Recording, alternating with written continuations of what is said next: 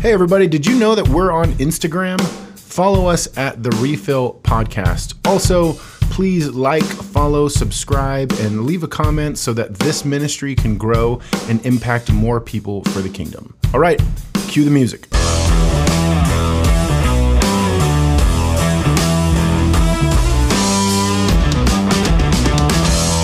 All right, thanks for coming back to get your refill. We are in week 4 of our Uncomfortable series, and we're working through passages in the Bible that make us just feel awkward or shift in our seats as we read them. And I've said this before, a lot of times, at least for the most part, these podcasts are more for me than for you, really. You know, I mean, don't get me wrong. I want you to truly get something out of these episodes, and I pray that it helps you in your walk with Christ. But I need to have God speak through these passages for me too. Because despite what everyone thinks about me, I'm not perfect. And very often when I read tough, convicting passages, I think, you know, God, I hear you, but you don't understand. My circumstances are different. I'm the exception to the rule, and so I'm exempt from obedience because of reasons. And so today I'm going to talk through a subject that a lot of people push back on.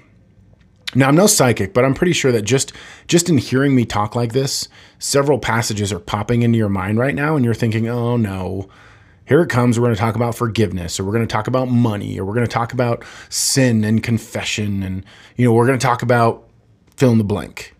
And I think it's good that you're doing that, because you need to know what bothers you so you can bring it to the cross and let the Holy Spirit speak into those things. And so I would be thinking the same thing too. But for me, on the top of the list, on top of all these things, I think of politics. And, unless you've been living under a rock, the political scene, regardless of what country you live in, has been ramped up to 11. Shout out to fans of Spinal Tap. Talking about politics has been taboo for as long as I can remember. And things like divisions between parties, wars between the elephants and the donkeys, faces that are painted red, blue, or with rainbows, conservatives versus liberal versus libertarian versus Green Party versus anarchist party versus whatever. All of this is commonplace. But no matter where you line up politically, there's at least one thing we can all agree on. And that's that the climate of politics is unreal, it's complex, and it's very, very uncomfortable. And that's why there's this famous saying that says there are 2 things you can't talk about at the dinner table: religion and politics. And so guess what? We're going to talk about both today, because you know what? The Bible's not silent on politics, and so we shouldn't be either. Now, what I want you to do is open your Bible with me, and we're going to go through a couple passages together. And first, let's turn to some New Testament passages that were written during the reign of the peaceful, loving, and gracious reign of the Roman Empire. I'm, of course, being very sarcastic, because the Roman Empire during the 1st and 2nd century was brutal, and whoever it was that sat in power ruled with an iron fist. And so, what did Paul tell these Christians who lived under such a tyrannical government? Romans 13, 1 and 2.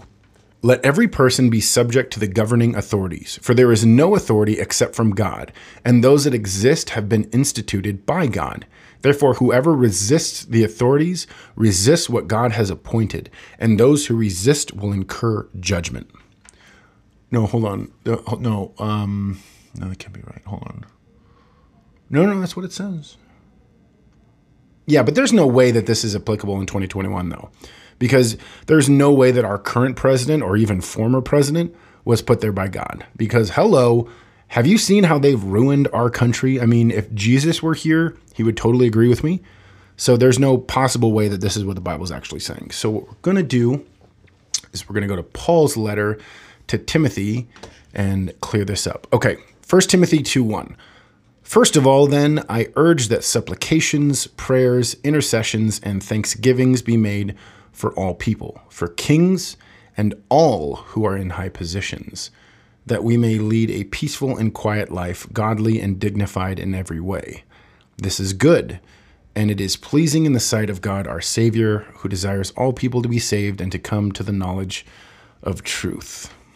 No, this is just more of the same. Hold on. No. Sorry. I meant Titus, not Timothy. Titus. My bad. Here we go. Titus 3:1. It says, remind them to be submissive to rulers and authorities, to be obedient, to be ready for every good work, to speak evil of no one, to avoid quarreling, to be gentle, and to show perfect courtesy toward all people. Yeah, but this is Paul. Paul was kind of weird. So that's, thankfully God had other writers of the Bible like Peter. Oh, good old Peter. Here we go. 1 Peter 2:13. Be subject for the Lord's sake to every human institution, whether it be to the emperor as supreme or to governors as sent by him to punish those who do evil and to praise those who do good. For this is the will of God, that by doing good you should put to silence the ignorance of foolish people. Live as people who are free, not using your freedom as a cover-up for evil, but living as servants of God. Honor everyone. Love the brotherhood. Fear God. Honor the emperor. But you know what? I don't do enough is read the Old Testament. I love the Old Testament. It's got so much wisdom and truth, and they have stuff to say about all this stuff. We can even look back. Israel conquered cities and nations, and okay, cool. Here we go. Reading the Old Testament. Jeremiah 29:7. But seek the welfare of the city where I have sent you into exile, and pray to the Lord on its behalf, for in its welfare you will find your welfare. Now, I hope you're noticing a theme here, because it's almost like God is telling us to react differently than what our hearts are telling us to do. I think the reason discussing politics is so uncomfortable for most people, especially in 2021, it's because this is an exposure on our core values. People have strong opinions about abortion, healthcare, climate change, taxation, gun control, policing, education, foreign policy, how to handle the coronavirus and the vaccines. You want to lose a friend? Bring up any of these in a conversation and then just disagree with them completely. And I guarantee you they will leave you alone for the rest of the foreseeable future. But you know what else is uncomfortable? Following what Scripture tells us to do and how to react towards politics and our government. It's uncomfortable to pray for a president that you don't like, or for the prosperity of a government you don't agree with, or to obey laws that don't feel right, to be submissive and subject to the governing bodies, or to be thankful for those in authority over you, or to not let anything but edifying words come out of your mouths or on your social media pages regarding those who are in charge. It doesn't feel right to see those people on the other side of the spectrum as people who Jesus loves dearly and died for. Doing all of this makes us uncomfortable because we don't want to. Our pride steps in and protects us, and it says, I'm right, they're wrong, and I can't let go. I can't pray for President Biden because he's done this, and it doesn't matter. Is he the president? Yes. Yeah, but he stole the election, and it doesn't matter. He's in charge. And based on just that fact alone, he needs our prayers more than ever, period. So regardless of what color your politics are, the people in the White House, in Congress, in the governor's chair, in the mayor's chair, or whatever he sits, all of them need God's wisdom and guidance to be a good leader. Now, would I be saying this if Trump was still in office? Am I just saying all of these things because the Republican Party lost? Yeah, I would say this 100%, and I have.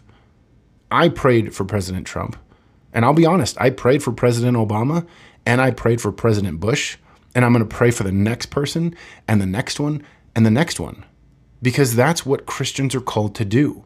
That is how we live in the upside-down kingdom of God. God is sovereign, and our hope is not in a flag or a party or a political ideology. It's in Jesus. Our country right now is saying, we need to be unified and we need to come together. But think about it like this. The likelihood of political parties coming together, sadly, is slim to none. And that's me being optimistic.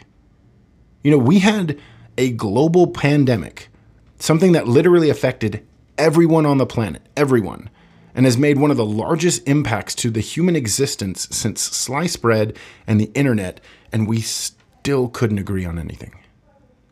So where can we find this unity? Where can we find true peace and joy and understanding? Jesus. We need to be unified under the authority of God and then follow the command of Scripture. Your government, our government, this government, that government will not last. No government has. But God is forever. And this is why the Bible speaks of government the way that it does. You know why we're called to be subject and subservient? Why we have to be law-abiding citizens and pay our taxes? Why we pray for our leaders? Why we should stop posting hate and retweeting gossip and rumors? You want to know why God commands us to love those in charge and honor them? It's because when we act in that ideology, when politics is our only thing, our life is empty. You know, I'm not saying politics aren't important, but our lives don't revolve around politics and government and things like that. And I don't care who's in charge. It's not about politics because they aren't our ultimate authority. The Bible says Jesus is King of Kings. And so every single person elected to office will bow the knee to Jesus, every single one. And furthermore, we know that nothing happens outside of the authority of God. It's not like he's going to be surprised or thrown off course because there's this president or king or dictator or whoever, they go off script. It's not going to happen. God is sovereign and he's in authority. And I also want you to hear me on this. I'm going to do a tactic of one of my favorite preachers, Josh Tice. He's like, hear me, church, hear me. You know the area of politics that you're passionate about? God sees it and he cares about it too. He does. But you need to realize that God is the only one who can fix it and make it right. Only he has the ability to act justly in that situation and has the power to do something about it. So why not right now come under submission to his authority? Why not obey God and his word and experience the freedom, peace, and joy and life that only he can offer?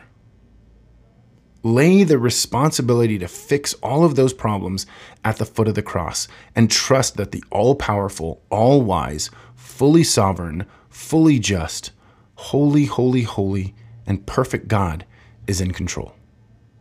Now, I want to leave you with this. Some of you might be listening right now and assume that what I'm trying to do is to get you to just be silent about your political affiliation. And to be fair, some of you may need to do that right now. If you've treated people unkindly in the name of your own political views, you've idolized politics and you've placed it on the throne of Christ. But if that's what you're hearing, that's not me telling you, that's the Holy Spirit. Because I'm not asking you to bow down, to be silent, and just follow the government like a mindless robot. That's not what I'm saying.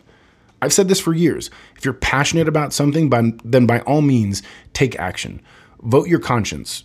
Peacefully protest. Stand up for injustice. Fight for equality. Protect your family and your home. All that stuff is great. And I mean that. Do it. Do all of these things and then some. I think it's a privilege to live in a country where our opinion matters and we have the freedom to express it, because not everybody can. And for those of you who know me, you know that I'm pretty political. I have very, very strong opinions on a lot of different issues. But all of us who proclaim Jesus as Lord, we need to keep the main thing the main thing. You know what trumps politics, no pun intended? It's the gospel. You know what governments and government officials need? The gospel. You know where your identity comes from? The gospel. This is why one of my favorite verses of all time is Romans 1:16. For I am not ashamed of the gospel, for it is the power of God for salvation to everyone who believes, to the Jew first and also to the Greek, to the Republican and also to the Democrat, to the conservative and also to the liberal, to the king and also to his subjects. And all of this goes further than just politics too, because the Bible says governing authorities and people in charge. So it's the power of the gospel to the employer and also to the employee, to the shift manager and also to the fry cook. You know, some of us have bad bosses. You know what they need? They need your prayers and they need the gospel. Some of us have bad supervisors. You know what they need? They need your prayers and for the Holy Spirit to guide them as your leader. Some of us have bad teachers. You know what they need? You get the point. Live as citizens of God's upside-down kingdom. Be good citizens and employees of this kingdom, yeah. But live in the hope, joy, and servant-mindedness that comes with faith in Christ. All right? Have a great week. I'll see you next time.